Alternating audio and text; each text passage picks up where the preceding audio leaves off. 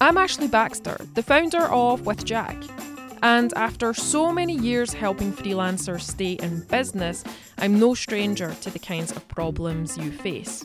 But freelancing doesn't mean having to face these problems alone. In a lot of these situations, there is help available. I'd like to share these stories with you so that you can be a confident freelancer. Scope creep is a common problem in development projects. With a lot of the professional indemnity claims we've seen it with Jack, there has been an element of scope creep which contributed to the relationship breaking down. Now, what is scope creep and why is it so dangerous? Well, scope creep is when the project scope of functionality changes, usually midway through a project, often resulting in more cost and implementation time. This is problematic for developers because some clients, not all, but some, may not factor into the project's timescale the extra time it will take and or expect the developer to complete the extra work at no additional cost. This can lead to project delays, which can cause friction between the client and freelancer, and that friction can be enhanced even further if there are also issues around budget, leading to the type of problems that insurance is here to help you with. Now, whilst it is normal for the scope to change over time, and we have done an entire episode on this, episode 37, Keeping Projects on Time and Managing Client Expectations, which I highly recommend you listen to if you haven't already, the problem lies in the freelancer being pressured to fit the new functionality into an existing timescale and potentially work extra hours for free. So essentially revising the scope of the project without adjusting the budget and timescale. And that is where problems can happen. The most common scenario is that the client's unhappy because they feel the developer hasn't fulfilled their contractual duties due to the project running over the expected timescale. And yes, I know this doesn't make sense because it's the client that's added in extra functionality without adjusting the timescale or budget. But welcome to the fun world of dealing with clients. Missed deadlines can, of course, incur all sorts of expenses from the client's perspective. So things like loss of income if a product's launch is delayed, extra costs for hiring other developers to get the project up to speed, things like that. And this can go either way. There might be an accusation of breach of contract, or the client might even try to recover the costs that I've mentioned above for things like loss of income and maybe the expense of hiring other developers. Another scenario that we've seen, although this is less common, is where the freelancer has actually pushed back on the change of scope, rightfully telling the client that yes, they can complete the extra work, but only if the budget is revised and the timescale adjusted. And we've seen clients react badly to this. And I think that this is down to a lack of communication between freelancer and client, that if the scope changes, the extra work will be billed at an additional rate. I feel like all of this has to be spelled out for the client prior to any work being undertaken. And again, I refer you to episode number 37, Keeping Projects on Time and Managing Client Expectations, because we talk about the project management side of things to reduce the risk of this happening. Or maybe it's just an unreasonable client and it doesn't matter what you do or say, if they don't get their way, they're going to be unhappy.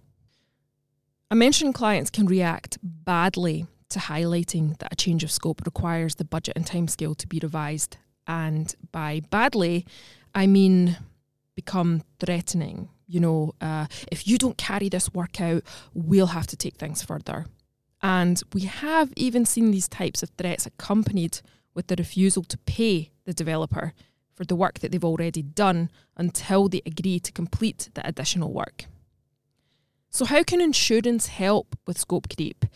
Well, we've shared a couple of common scenarios of how scope creep can affect projects and cause friction with your client, but how can professional indemnity insurance help in these situations?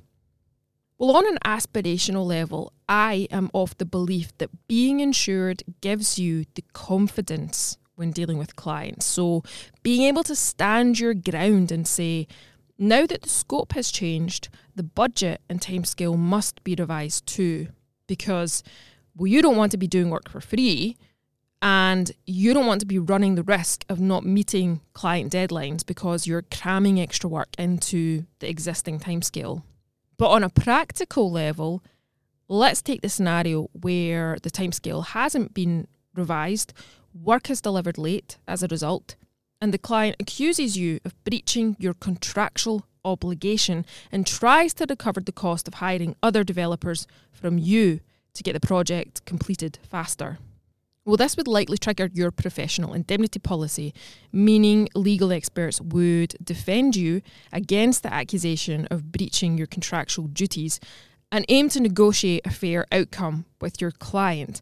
And if compensation for hiring other freelancers did have to be paid to the client, this could be covered by the policy. So the whole idea here is that you've had affordable legal representation to diffuse the situation, and you're not out of pocket if compensation has to be paid to your client. The other scenario we talked about earlier with the threats to take things further if the extra work isn't completed, and even refusing to pay the developer for the work they've done until they comply, because there is a threat here of potential legal action. If you don't do this, then we will take things further. The insurer would look to get involved quickly and prevent this situation from escalating further. And it's very likely that this scenario would trigger the mitigation costs clause in the policy, where if your client is dissatisfied with your work and refuses to pay your fee and threatens to bring a claim against you, the insurer will pay you the amount owed to you by your client if they believe this will avoid a claim covered under the policy for a greater amount. So again, you're not out of pocket for the work that you've done thanks to the mitigation cost clause, and the insurer would help you reach a conclusion with your client. Okay, let's recap.